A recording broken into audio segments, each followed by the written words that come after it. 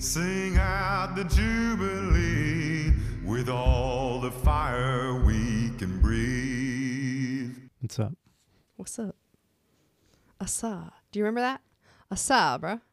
I remember people doing it, Asa. but what was that from? I don't know. It was a social media trend. So I went to a mom's meetup thing at church this morning. Yeah. And we had a conversation amongst ourselves, the adults. And I'm left pondering it. And it was on the topic of, in the world and of the world. Do you know that scripture offhand? I don't.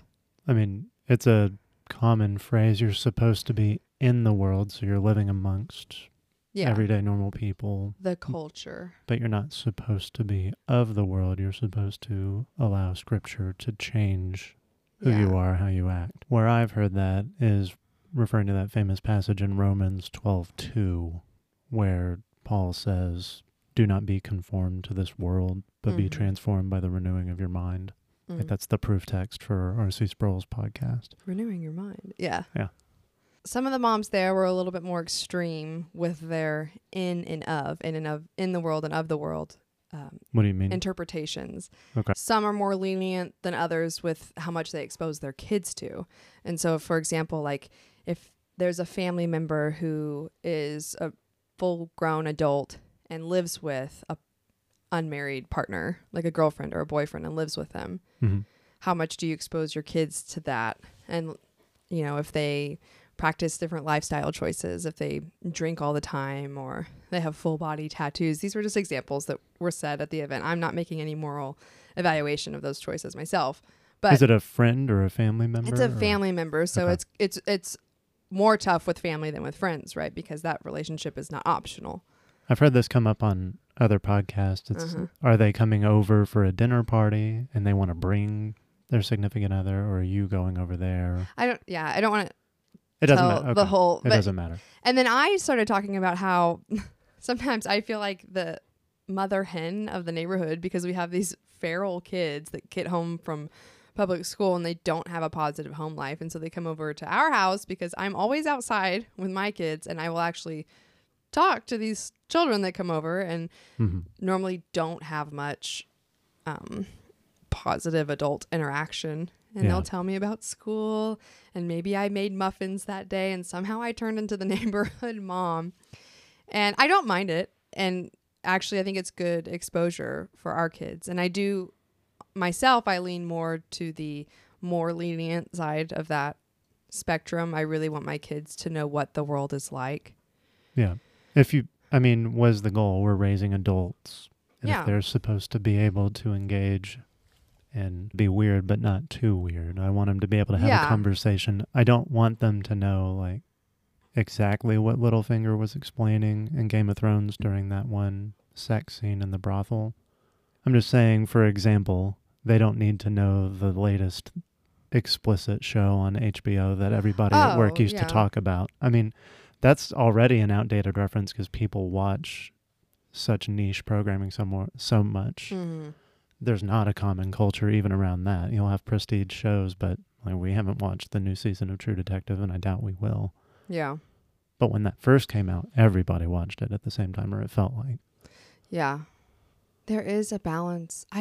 No, there's a balance. It's hard. I don't want them to feel like they have to watch all of the degraded stuff. They don't need to run out and watch Madam Web, the new Spider-Man movie. No, I think there's a difference between consuming and interacting with. So they don't watch that, but they know that other people watch that. And there's a sort of precision that I'm trying to strike, which is very difficult. And I imagine it only gets more tedious. Like, I want them to be weird by the culture standards, but I want them to be able to interact with the culture and explain why they are weird and why being weird is better than being normal. And even further than that, why you should want to be weird if you are normal. Yeah, that's 1 Peter 3:15. But if they're too weird, they're not going to ask about the hope that's in you, right? Yeah. They'll just think, oh, there's that weird homeschool kid who doesn't know bread comes from a store or whatever. And the other side of this, and I can say that in my life I've experienced this myself, is with an unintended consequence of sheltering is when you isolate yourself, it's easy to adopt a holier than thou attitude and say, oh, well, you know, I am immune to sexual immorality because, you know, I'm over here and they're over there. I am immune to addiction because they're over there and I'm over here. But really, we're all depraved to the same degree. And so you are just as susceptible to those things. And so when you're growing up, I mean, this is, you know, I thought, oh, I could just dabble in this and I won't go to an extreme, or I won't have dire consequences for this behavior because, you know, I'm not a bad person. I'm a good person. Yeah, but I think it came out, I think this, even Pastor Chad said this on Sunday. He said all of the seeds of every sin that's happened in the world is in every human heart. Mm-hmm. So like we all have the propensity for genocide just to come up with the most horrible thing. So yeah, you don't want to play footsie with any of those things because, I mean, even I've done things in my life that I never thought I would. Yep. And I haven't killed anybody, but you know. And so it struck me, and I like to apply principles to things because it's black and white and it's simple. And even if it's hard, it's simple. And I can't come up with a principle of how much I expose my children to. I can't come up with a rule. I guess I think you're phrasing it that way brings out the problem. This came up in a conversation I had with other friends this week. There's a group of people that are the principles people, and they are incapable of engaging with the world and living in reality because there's the principles world where you figure out on paper what you would do. And then there's the prudence world, which is where we actually live, which is, okay, given my circumstances and everything that's going to happen whenever I do anything, here's the best way to act with that principle in mind. Yeah. And so I don't know that there's a hard and fast rule for, well, if you expose them 13% to this kind of degraded content, they'll only be 4% worse off for it, whatever. You can't optimize. And human souls aren't constant variables. And you know, your children, no matter how much you mentor them, they are not your own. They belong to God and they are individuals. And you can't control everything that they're going to do and how they react and whatever.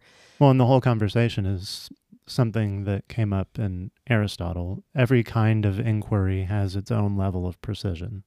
And this one is not physics. We can't come up with an equation for how to have a perfect kid. Yeah. Even though we want one. Though we might try. Yeah, and I'm going to keep trying that. I heard someone say that the rule in their house is once the kids turn 16, they can watch or listen to whatever they want. But they have to be willing to listen to and watch it with everyone in the house and explain why they made the choice. Yeah, that's good. And hopefully by 16, we've given them enough of a foundation. And I mean, if we haven't, it's too late. Expose them to shame. Shame is powerful and can be used for good. It's a big responsibility. Yeah, I like that. The goal should be equipping them to handle that responsibility instead of trying to really clamp down on what they're consuming. I mean, we should do that. Like, I think we should try filtering. Because I know we've tried to watch. I mean, they're toddlers. These aren't... Well, yeah. No, but I mean, even when they're older, I wouldn't necessarily want them. We just tried to watch Man of Steel, that Zack Snyder Superman movie a few weeks ago, because the toddler's really into superheroes. And I had forgotten, since it came out 10 years ago, how violent it was. It really is, yeah. We fast-forwarded through a lot. If we had a filter, it would just do it for us. Well, and we explained why we were fast-forwarding. It's just really violent. We don't need to watch that. One thing that was said this morning during this mom's group was a good thing about exposing your kids to the world is that you can model for them how to interact with it. And I think that's a good point. Like, what am I going to do when the public kids school, there's one in particular who's going to get in trouble. Public school kids? Yeah. Yeah. When one of them in particular comes over, what am I going to say? Hey, no, you need to go home. Yeah. Or do I, if things get out of hand, I said, hey, we don't do that here. Right. And then that was modeled for my children, and they can replicate that later on, maybe when I'm not there and that happens.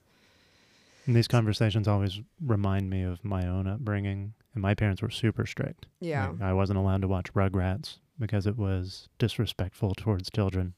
I'm sure it was. Towards children, or? Well, just the name Rugrat. Like, it wasn't any more sophisticated than that. I wasn't. They were also bratty. That's what I assumed the opposition would be. Okay. Like, my Angelica parents was like a mean girl. My parents would have had to have watched it to get to that level of filtering. They just said no. Okay. The name is bad. I see. The Simpsons, I think they were exposed to enough to go, oh no, this is trashy. I don't want you to watch that. I wasn't allowed to watch The Simpsons, and that affected me at school a lot because kids would be talking about these shows and I had no idea. But that feeling of being out of place doesn't last very long. No. And then by high school, I was watching whatever I wanted. Yeah. But I remember in the earlier years, elementary and junior high, I wasn't allowed. There was a popular fighting game called Soul Calibur. Okay. I'm unfamiliar. Good. Yeah. But I wasn't allowed to play it because it had the word soul in it, and it wasn't about the Bible. And so you have to be careful with the rules that you impose on some of these media filters. For a while, my mom did ask the youth pastor for a list of equivalent bands. Like, Jace is into Rage Against the Machine and System of a Down. What should he listen to instead? Now, to this day, Skrillex? Well, that was dubstep, and that was later when I was older. No, not Skrillex. Skillet. That's what it was. That was one. They were okay. I listened to that first album, but Reliant K instead of Fall Out Boy. I was trying to think. Project 86, I will say, I have listened to them still. Yeah. Like, he just had a new album come out, and it's a very different sound genre-wise. But a lot of talent there, Christian band, really good. Yeah. But Rage Against the Machine, it is not. And probably for a good reason. I mean, I probably didn't need to listen to that in junior high, but... You were moody and angsty, and it just... I wore all black. I had those big old Jinko shorts. The long black jorts. Yeah. Yeah, I can picture it now. I listened to Sum 41 a lot. I can't think of them all at the moment. Avenged Sevenfold went through there was a boy that liked Avenged Sevenfold, so I liked Avenged Sevenfold. So, and here's where it gets weird. One of the very first concerts I went to, my dad insisted on going with me, of course, because you're not going to drop off young, impressionable Jace at a rock concert. Oh, I got dropped off as a girl. So we came from very different households. Yeah. So my dad went with me, and he wore earplugs, but one of the first shows we went to was System of a Down and Mars Volta. It was incredible. I had a great time. Your dad. My dad and me. But you said Avenged Sevenfold. That was one we almost had to walk out of because they had... I'm sure. Basically strippers behind them during the set. They were headlining whatever show we were at. It was great. They played well, but wow. Some of that satanic and sexual imagery was a lot. Oh, we went to... One of my first concerts was Buzz Under the Stars, which you're from Kansas City. It's 96.5. Buzz 96.5. And... when Incubus came on, they were the headliner. Everyone was so high and just blitzed. They couldn't perform. And it was the end of the night. It was embarrassing. That's a shame. And you could tell the people in the crowd that was drunk too because they were cheering. And then the rest of us were like, what is going on? And we were 17. So we weren't really, we knew that they were on something. But I think we left. That just reminds me of one more story from my parents' filtering time. If you look at the cover art of Iron Maiden albums, it looks extremely satanic. Super satanic. My mom wanted me to listen to Iron Maiden because she read a review of one of their albums, or I think it was even one song. They put to music this old poem, The Rime of the Ancient Mariner. And someone in National Review wrote about it. So she thought it was super cool and wanted me to listen to it. And so I got all of their albums and became a big Iron Maiden fan. And that was my mom's fault. I mean, if you're unfamiliar, one of their albums is called The Number of the Beast. And the chorus is him chanting 666. And the cover art is literally Eddie holding a decapitated devil. It's over the top graphic imagery. I've seen them live too. It's good. And it's not just ideological things that I object to when you're talking about like cultural exposure.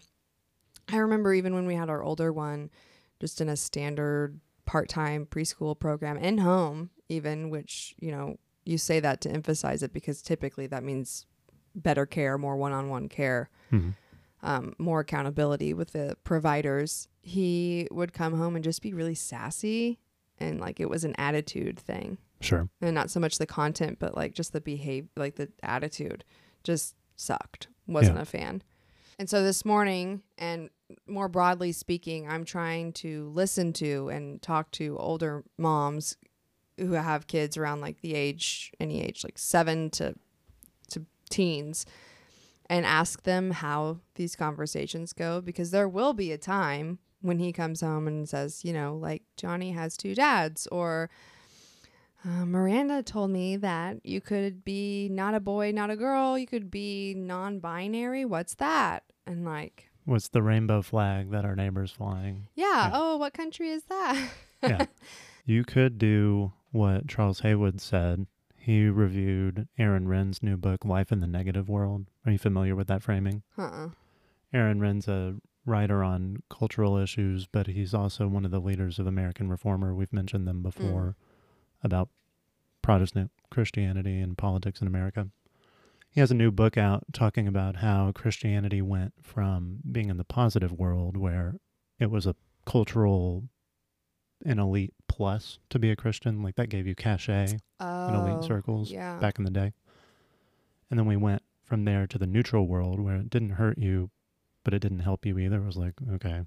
It was like picking a color of suit. And now we're in the negative world. Yes. Where it costs you to be a Christian in public. True. And so he wrote a book about why that is, how those changes happen in society, etc. So Charles Haywood reviewed the book, and here's what he said, just to your point about the flag. Let me find it. He said, for example, modern Christians can take control of the education of their children, although Renn opposes insulation to a degree I think incorrect. He similarly objects to parents who boast about how their children are ignorant of the basics of popular culture. But it's not true that at some point children need to be equipped responsibly to use smartphones and social media. I, for example, would never consider such a thing. If and when our children leave the house permanently as adults, they can do that. Not before, and they will have a very negative view of such things inculcated in them. And when my children ask what the pervert flag which besmirches the rainbow is, if they happen to see it in the wild, though around here it is fortunately rare, I say it is a filthy leftist symbol that should be used as toilet paper and then thrown in the sewer, which is all they need to know. And I encourage them to share this fact with everyone they meet if the topic arises. Now, I don't know if we should do that, but that's one take. Well, the grandparents are already telling them that airplanes are dropping chemtrails. So. Yeah, that's right. The problem is that it's like it's already everywhere, and it's only going to get worse.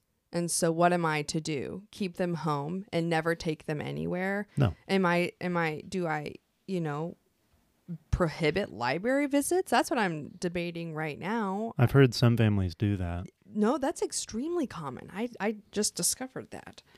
And, the moms make the point that their kids can read. And so they could go to the shelves and pick up one of the books that has like the pedophilic acts like detailed in it. And it's, sure. Well, I mean, what are you going to do? Our library is having its annual fundraiser in a couple of weeks, and the headliner is a drag queen. So. And their photo display of the month or whatever is drag strippers, which is on the wall, displayed a whole wall, like... Where you check out the book. Yeah, so like a place that you have to walk through on the way to the kids section. And I get it, like the place that we live isn't exactly friendly territory, but... I don't know if we've shared on the pod, but the 4-year-old did encounter his first trans person. I went to a printer store the other day, and it was a man turned woman, so I guess trans woman. Yeah. And I have to say, right off the top, though, I've been to this printing store several times since, and he's their best employee. And so, anyway, we went, we had a whole interaction, and I was nervous because I could feel him, my 4-year-old. Yeah.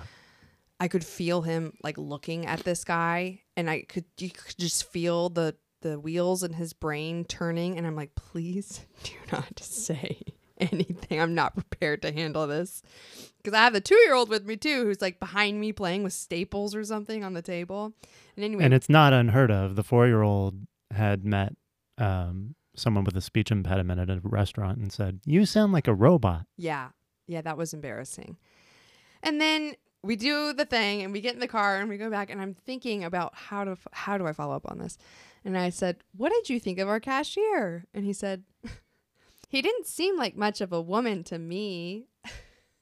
And this was after 0 comments were made. This was his own conclusion. And you could tell he had already thought through, this is clearly a man who's dressing as a woman, and he doesn't seem much like a woman because he's too much like a man. Yeah, the category didn't fit. Yeah. And so I didn't want to make a big deal of it. And Yeah. I said, I agree. I think the best approach is just to ask the question and then answer the questions that are asked. If we dwell on it, then it becomes this weird fixation. Yeah. We were trying to identify which one of our maintenance men had talked to him outside, and he said the man with the black hair. And there's a black maintenance man. And I said, did he have darker skin? And he said, I don't know. And I'm like, cool. You don't notice these things. Great. No worries. The one with black hair. Got it. He defines it by hair color. Not, yeah. Okay. Yep. And I'm like, good job. Yeah, to the idea that we have to beat racism out of kids. Correct. Ours don't even notice. And I didn't teach him to be colorblind. We did not read him the board book, Anti-Racist Baby. Yeah. So I guess for now, my only principle is that there really aren't that many, and I'm kind of just fast and loose with it.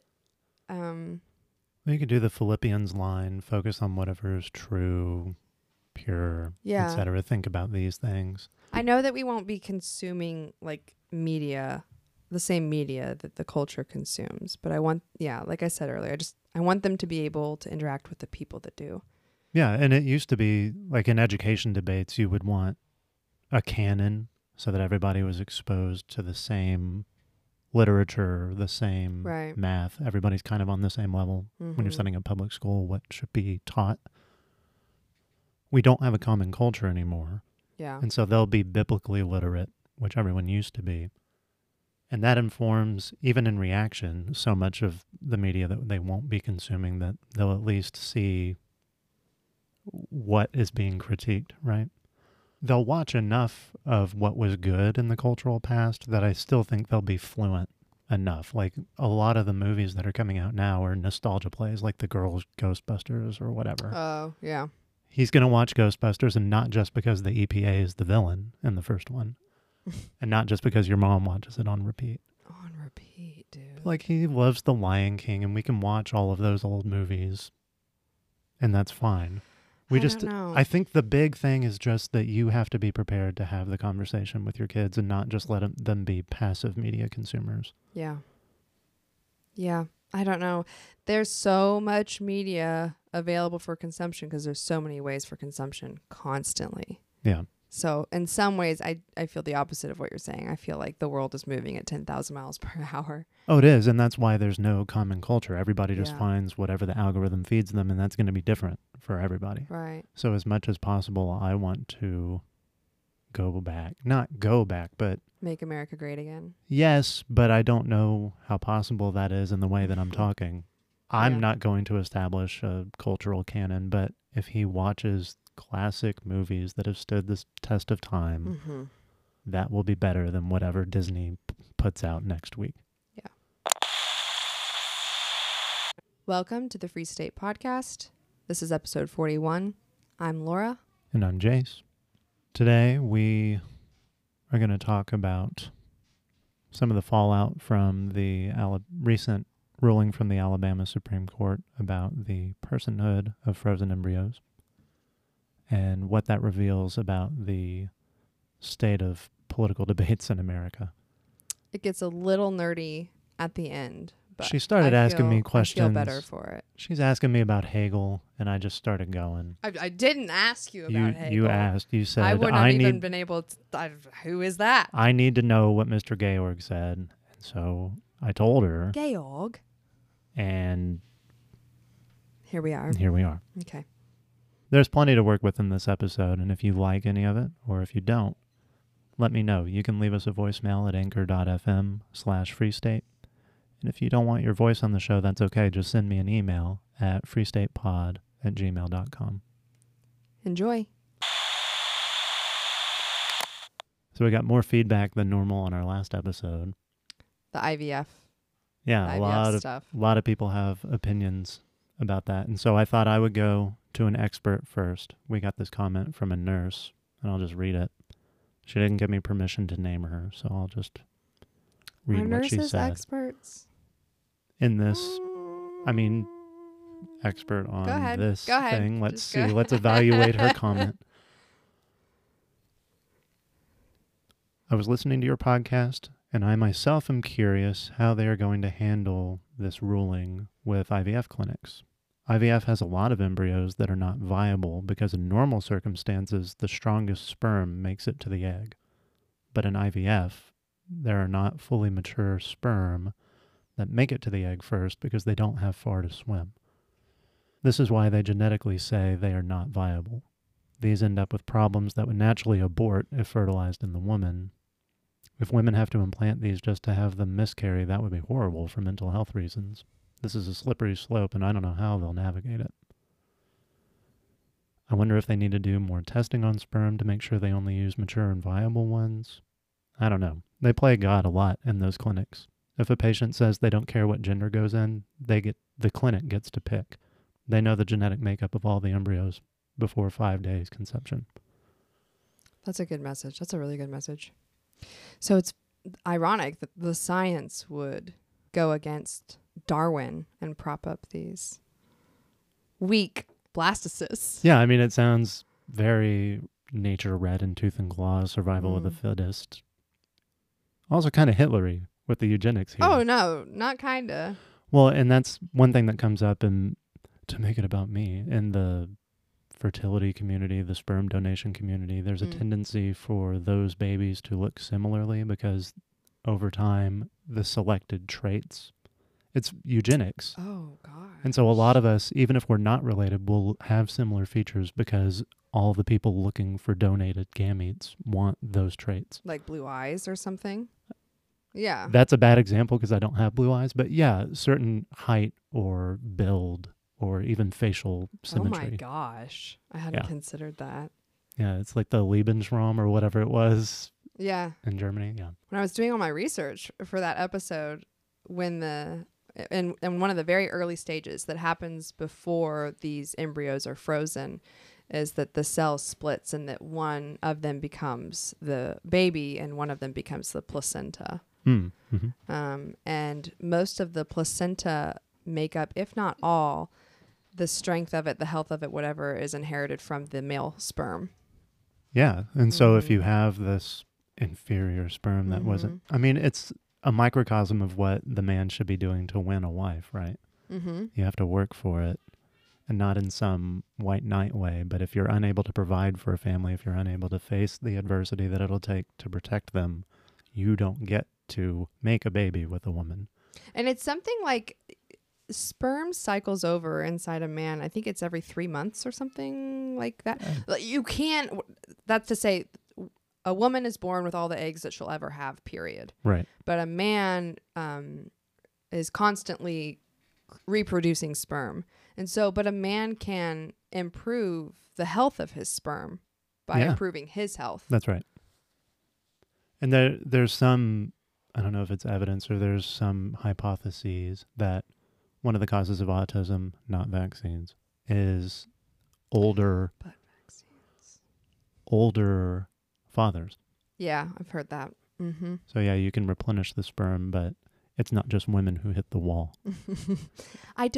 While we're talking about IVF. And that message, that's not even something that probably anybody would thought of right off the top. The unintended consequences of meddling with nature are unlimited. The limit does not exist because we are not the creators of this world. We don't know everything that could go wrong. Mm-hmm. And I just, it's not worth experimenting. It's not worth and it's not even around to find out. Yeah, well, and the stakes are life and death. I mean, not to make it too preachy, but it's not even just that we don't know what all the unintended consequences are.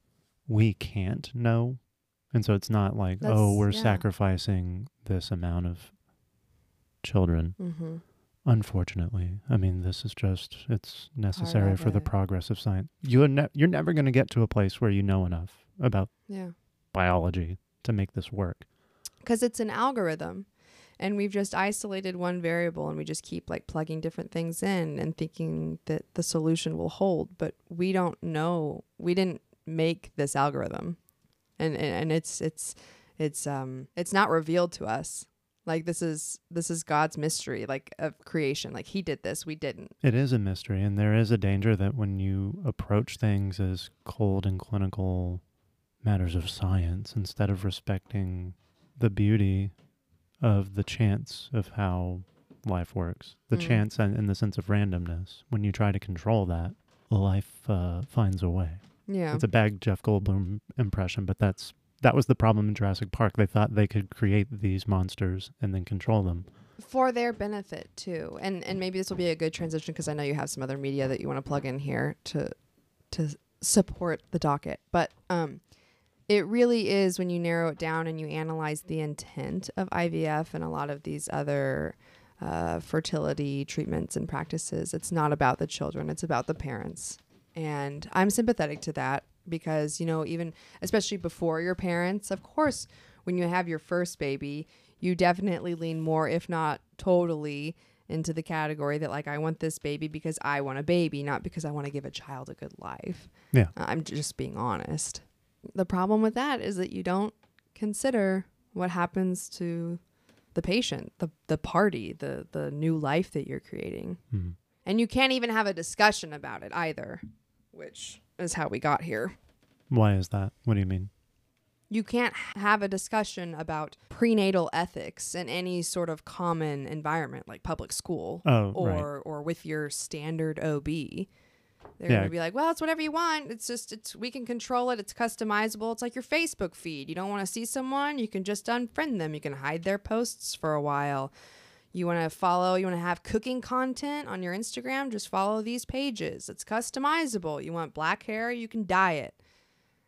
You want an orange car, go buy it. You just put it on payments. It's whatever you want, babe. It's your life. YOLO. And that is a good place to pivot, because the New York Times did a story about this whole case. And it's common on the right to critique the fertility industry and surrogacy and IVF, saying, these women shouldn't go to school. They should just get married and get pregnant. And wear a hijab. Yeah.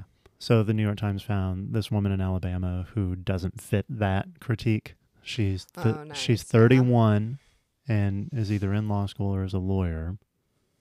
And so you're thinking, okay, well, here's your but no. She was diagnosed young with a rare blood disorder that said she couldn't carry a child, and even if she did, it would endanger her life. Mm-hmm. And so was told she could never have children.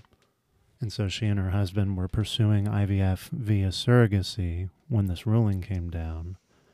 And I think it came down a week ahead of when they were supposed to have one of their embryos implanted in the surrogate. Mm. And they got the call after the ruling that their clinic was stopping all such procedures because they didn't know what the new liability would be. Yeah. So she was devastated. Yeah, that is devastating. And her family is treating it like there was a death in the family.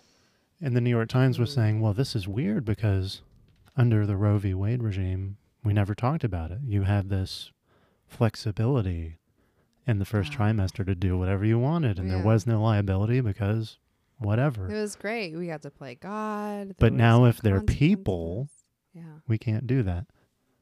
And they're acting like the Supreme Court of Alabama just decided that they were people. Mm-hmm. I don't know how it's a debate. I guess the debate is whether we should honor the rights that they have, but they are people. Oh, no, that's like a weird thing to say. You know that, right? Right? No, but like you really know Maybe that. I'm sheltered. No, I understand in If you liberal take circle. you can freeze an embryo, but you can't put a toddler in a freezer. Okay, clearly these things are different. Yeah, they are different. Well, and that was one thing that came up on the Reason podcast.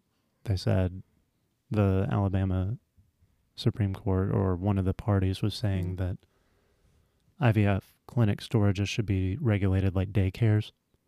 What? See, What? Yeah, and that reaction gets at the fact that, okay, no, these things are different. I don't put my kids in daycares either. For similar reasons. But they're not so different that they don't also have rights. Just because they're not the same doesn't mean you can just kill them. Yeah, But right. How old is that woman? She's 41. 31. She's 31. Okay, so I am also a victim of the culture, the world, whatever you want to call it. Like I was lied to about what it meant to be a woman, and what my goals in life should be, where my value is found, how my worth is maintained, all of that. And believed them until very recently, and probably still hold on to some of those lies, even subconsciously. And so, I mean, for that reason, I feel obligated to have empathy for this woman, but I can see the truth at the same time. It's, as a mom, it's easier for me now to put myself in that kid's place. And let's say that 31-year-old woman wants a child so badly, and she can't do IVF now via surrogate. So she goes and adopts a baby. But this adopted baby, when it's 17, finds the article about her mom.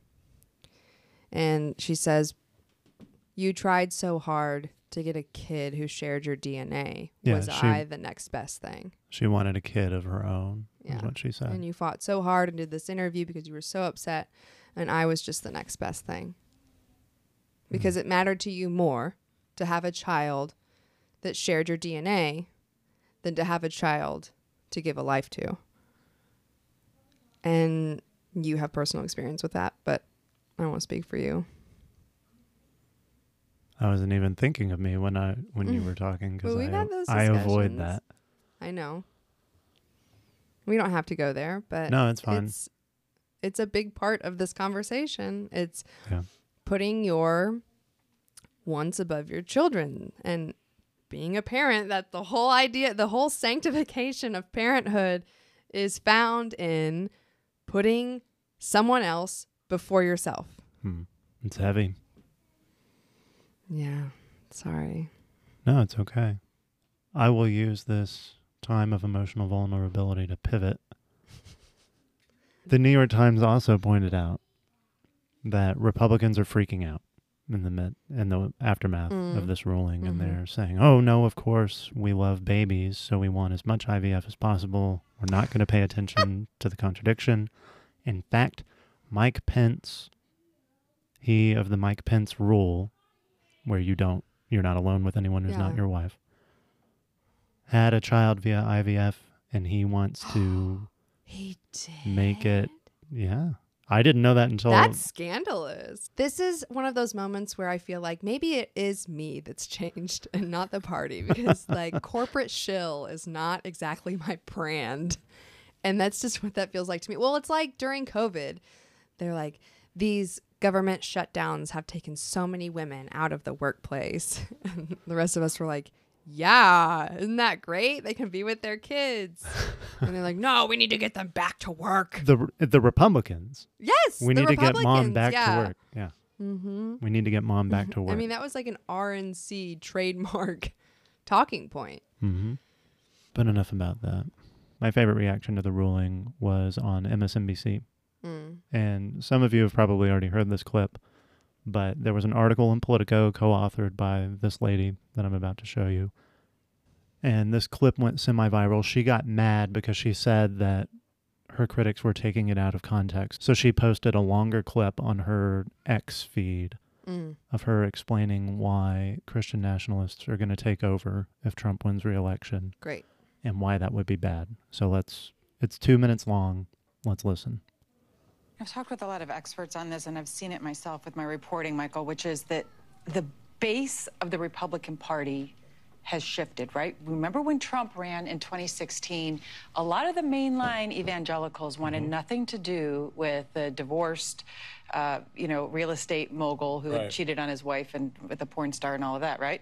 So what happened was he was surrounded by this more extremist element. You're going to hear words like Christian nationalism, like the New Apostolic Reformation. These are groups that you should get very schooled on, because they have a lot of power in Trump's circle. And the one thing that unites all of them, because there's many different groups orbiting Trump, but the thing that unites them as Christian nationalists, not Christians, by the way, because Christian nationalists is very different, is that they believe that our rights as Americans, as all human beings, don't come from any earthly authority. They don't come from Congress. They don't come from the Supreme Court. They come from God.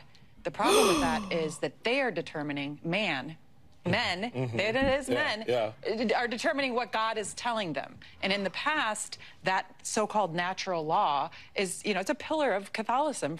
Catholicism, for instance, it's been used for good in social justice campaigns. Martin Luther King evoked it in talking about civil rights. But now you have an extremist element of conservative Christians who say that this applies specifically to issues including abortion, gay marriage, and it's going much further than that, as you see, for instance, with the ruling in Alabama this week. That judge is connected to that dominionist faction in talking about a lot of other issues, including surrogacy, IVF, sex education in schools. There's a lot in addition. And therein lies the rub, Dexter, because...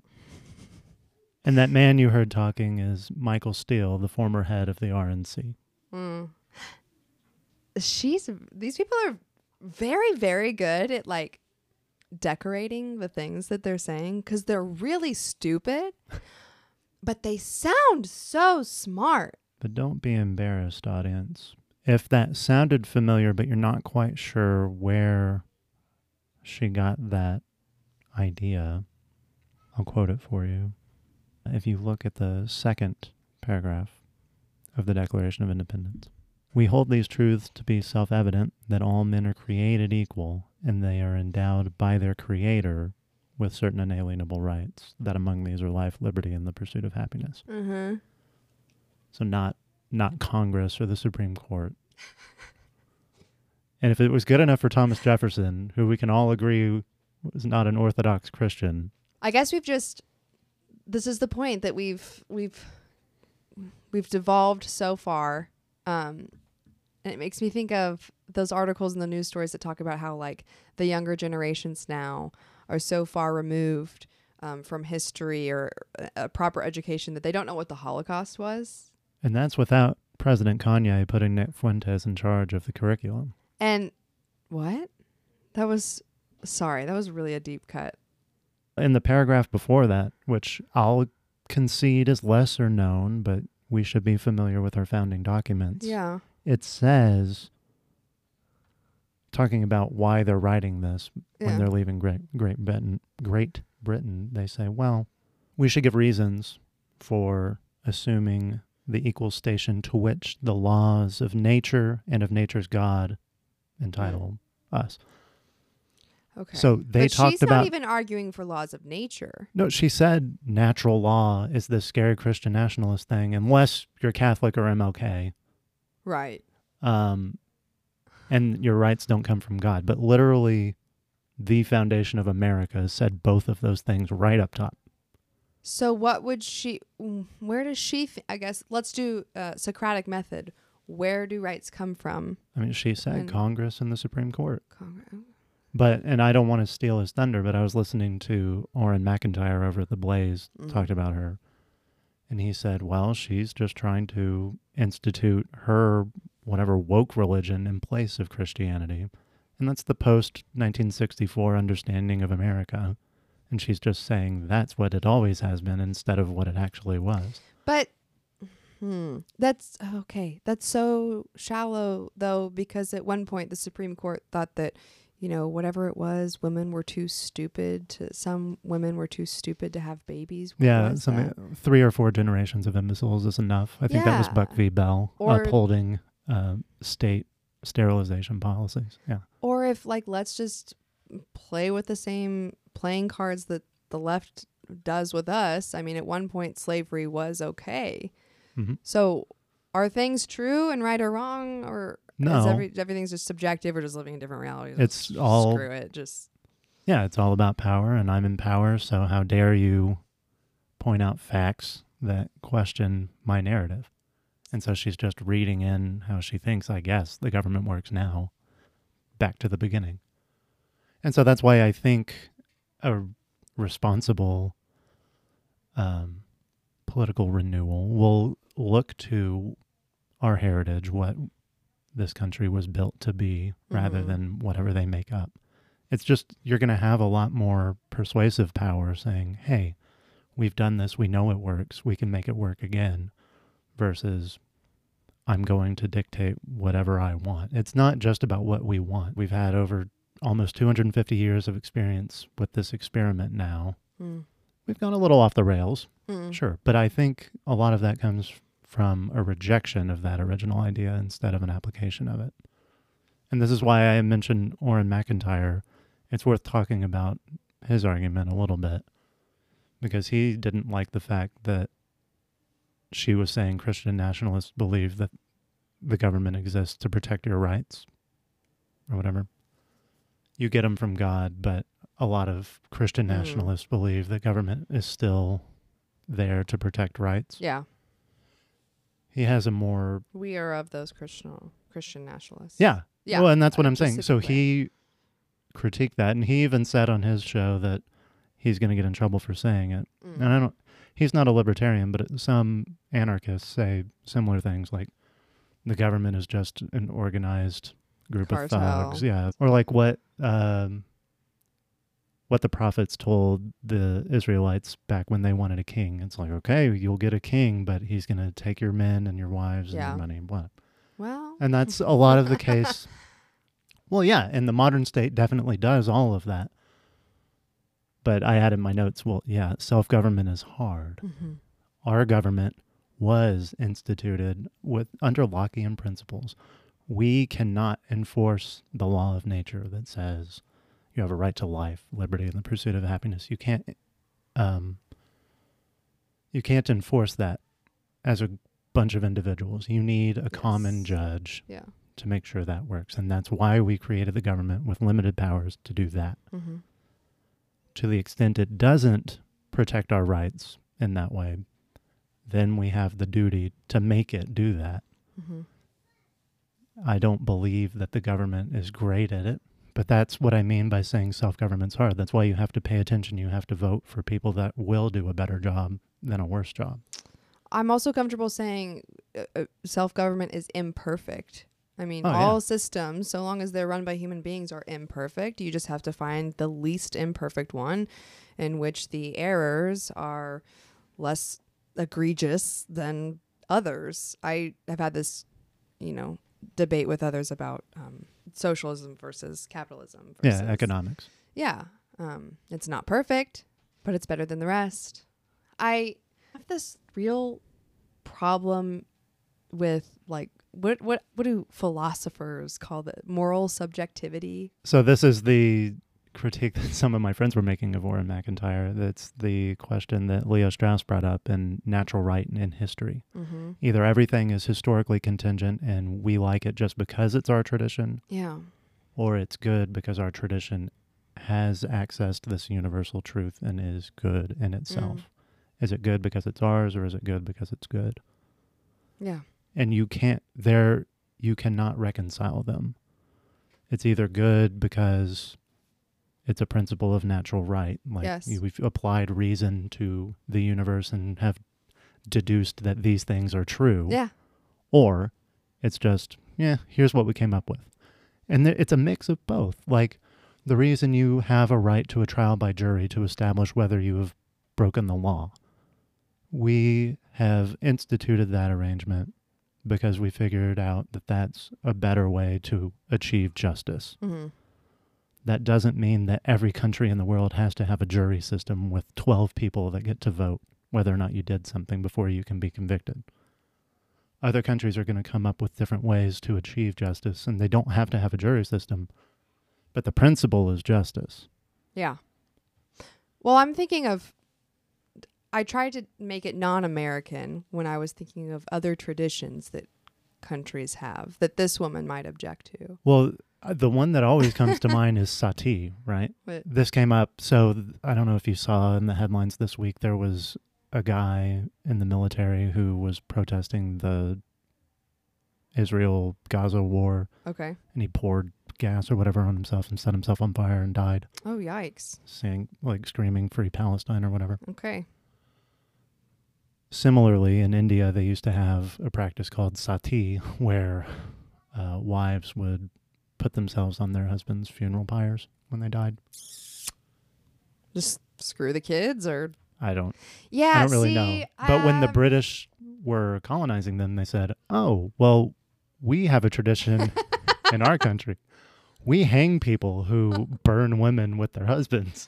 So you can keep your tradition of sati, and we will build our gallows next to your funeral pyre. Are you saying we're on the side of colonizers? I mean, in this case, someone was objectively right and someone was wrong. You're trying to establish justice. India hadn't figured it out yet. But to be clear, I'm not saying we have to go invade everyone that's doing justice wrong. Yeah. No, we don't have a right to do that. Right. We can still recognize that they're wrong without being held responsible for stopping them. Yeah, but that would presuppose that we as a people, as a collective, have determined what is right to be able to identify as wrong, and then reason that we don't have a right to go in and correct it ourselves. And that goes back, not to be too Christian nationalist, but that goes to what Jesus said about removing the plank from your own eye so that you can see clearly to remove the speck from your brother's eye. Yeah. So we and all have of that a lot requires resources that we don't have. Yeah, we have a lot of eye surgery that we need to undergo before we try to look at anybody else. Rand Paul. This is why we need Rand Paul. See, it comes full circle.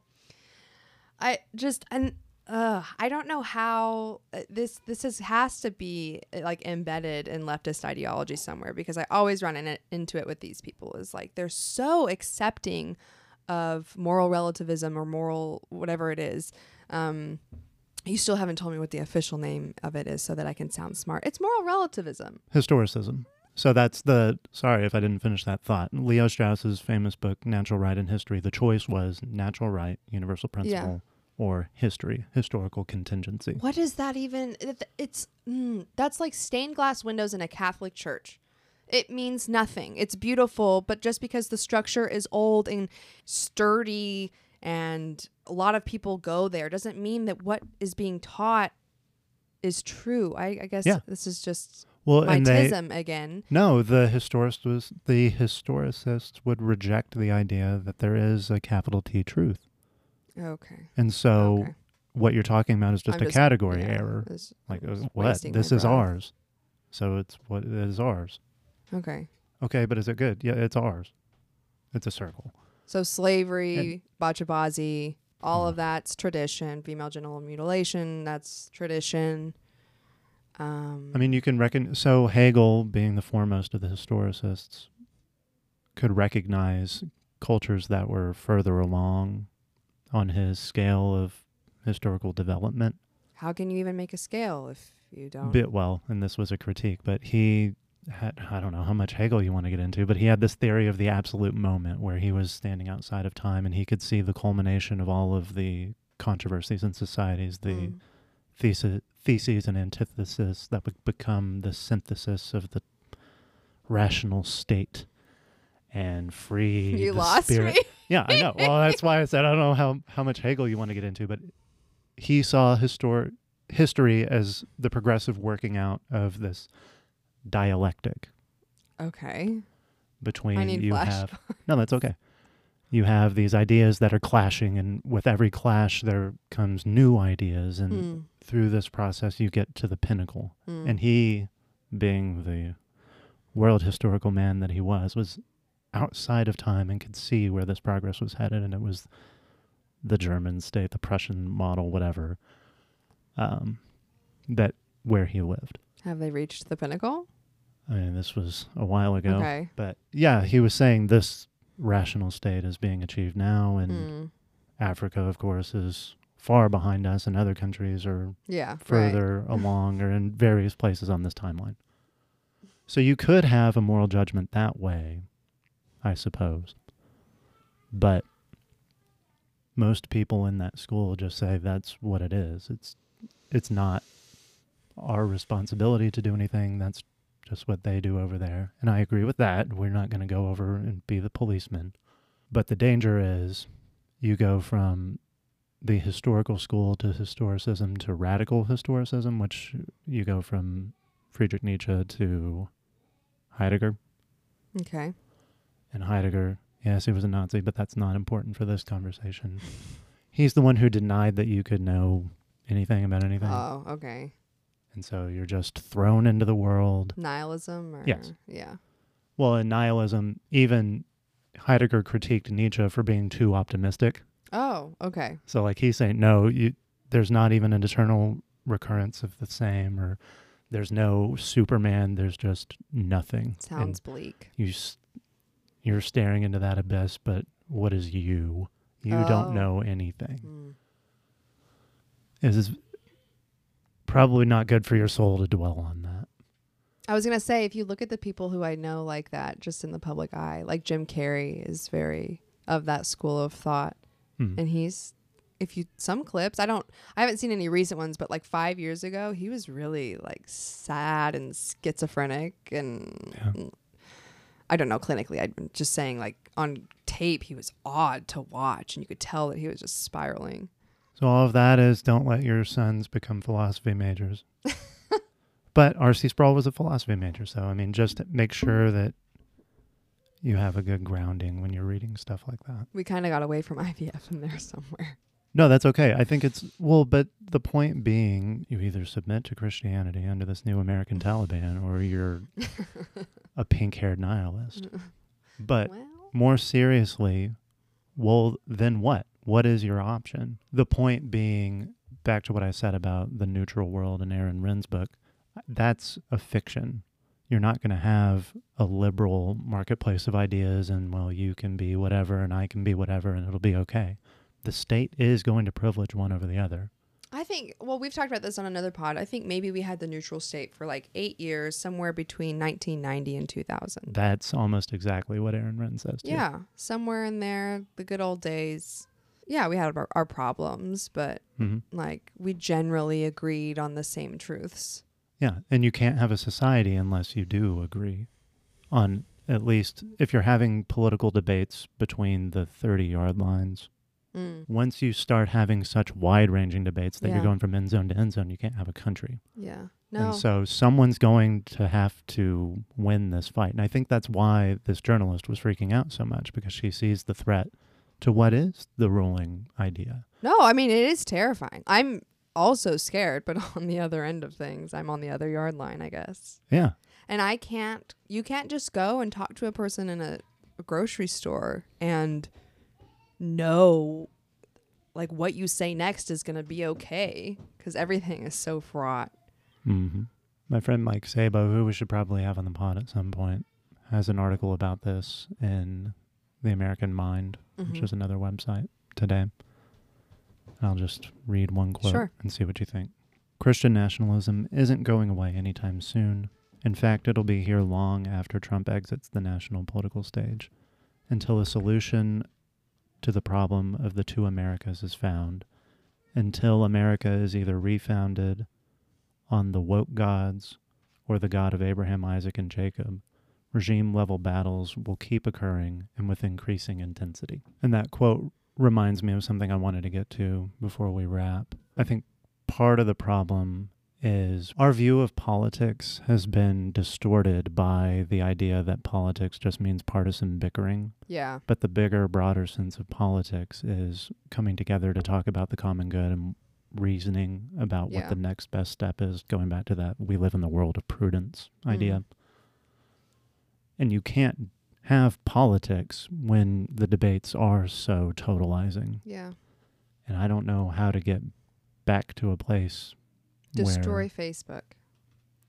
Okay, well, I mean... I honestly think about that. The age of the dawn of technology in terms of social media especially has made us completely incapable of having actual discussions with people. I see this on holidays and birthdays. People will write things on Facebook to one another that they would never say in person. Like, I know these people intimately. Like mean stuff on birthdays, or what do you mean? No. Kind things, vulnerable things. It's very easy to be vulnerable behind, from a keyboard or whatever. Mm-hmm. And even before that, you could write things in letters that you'd never say in person. Sure. But most of these capital P politics that you're talking about were often debated in the public square or at the bar or at the saloon or after church or at someone's dinner table, even in someone's house. You would talk about these things and very passionately, but you'd at least be able to look each other in the eye and talk about it. I honestly yearn for that. Like, I want that badly. Well, maybe but nobody's willing to do it. So we had to start a dang podcast as my outlet. Well, now maybe this lady is doing us a service then, because I heard Ben Shapiro say that he must be a Christian nationalist now. Oh, that's not how that works. Okay, here we should plug. We do have a short little episode defining Christian nationalism, and it's just Jace, and it's only 14 minutes long. We'll link it in the show notes, and so that would be a good segue if you're curious to go and listen to that. That's a good idea. Thank you for always be plugging. I also this week just randomly finished Stephen Wolf's book, The Case for Christian Nationalism, and I'm going to try to have him talk to us about it. Oh, you did finish it. Mm-hmm. There you go. It took you long enough. Yeah. What have you been doing? I guess like tangentially being in this Christian nationalist world, I don't even want to carry that banner because I still don't know like everything that it entails. And no, there are people in those groups who I disagree with on pretty significant things. Oh yeah, and me too. But the point being, this lady is saying it's like when the left was calling everyone racist. Yeah. They're trying to make this the new racist. So it's like, okay, fine, I guess I am. We don't really know what that means. And that's the Orrin McIntyre critique. Saying Christian nationalist makes it sound alien and not. Well, it makes it sound like militant. Yeah, it makes it sound icky. Yeah. But his point being, no, that's just America.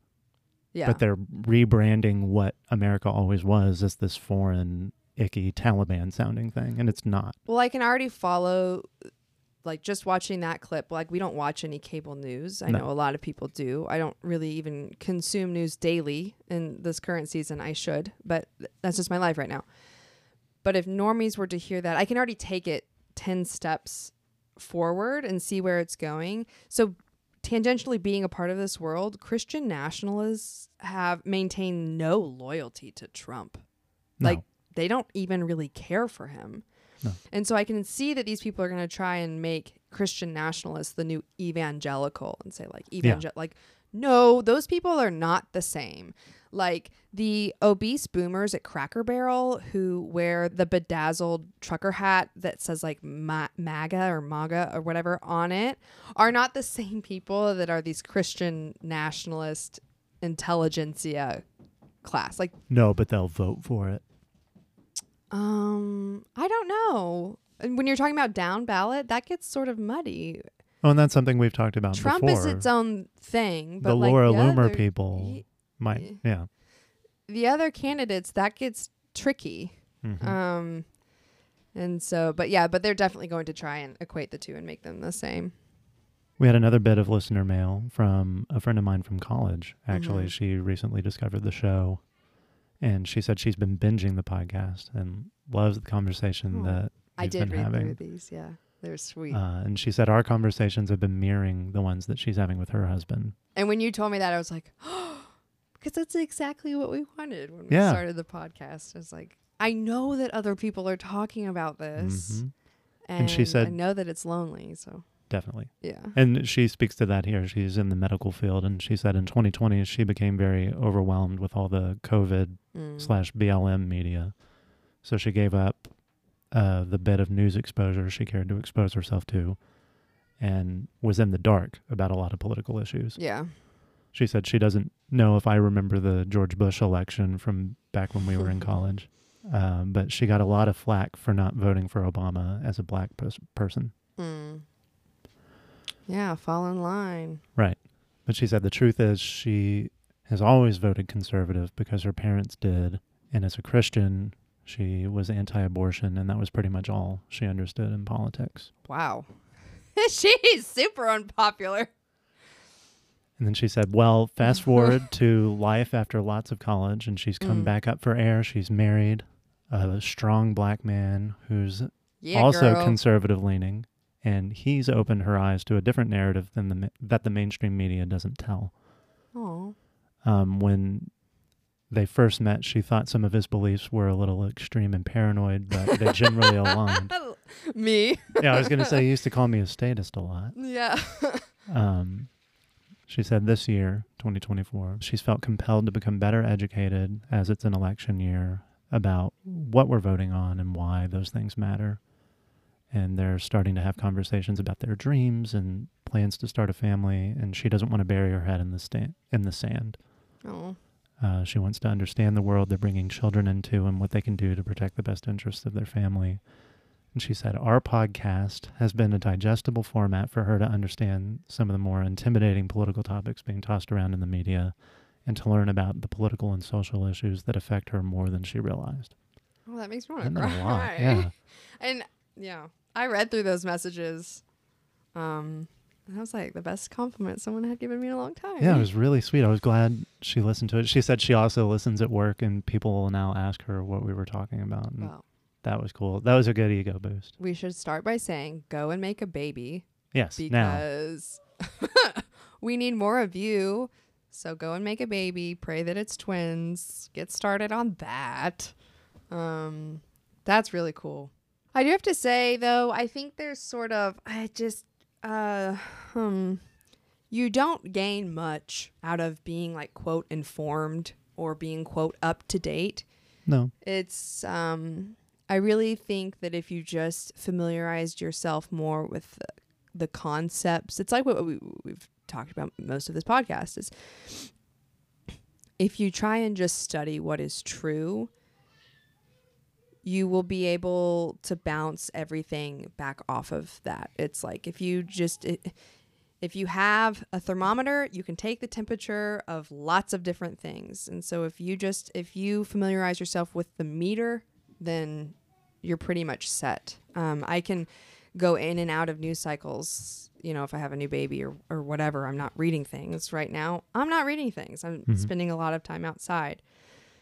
And I can just jump back in and I can be like, okay, yep, we're about where we were, maybe a little bit crazier 6 months ago. And I'm not better off really necessarily for it. Sure. No, but it's important when you're thinking about things like family planning. We've been talking about that the whole episode. When you are scrolling on social media and you come across a Business Insider headline that says millennials having fewer kids could be a drag on the economy for the next decade, you can step back and go, my children are not units of economic production. Correct. That is a disgusting way to think about things. My duty is not to the GDP. Thank you very much. We're singing all day and you can't tame it. High tide, low tide, night time, morning time, yeah. We're going strong, headed up, down the river. Oh Lord, I feel the reveling. I feel a change on the rise.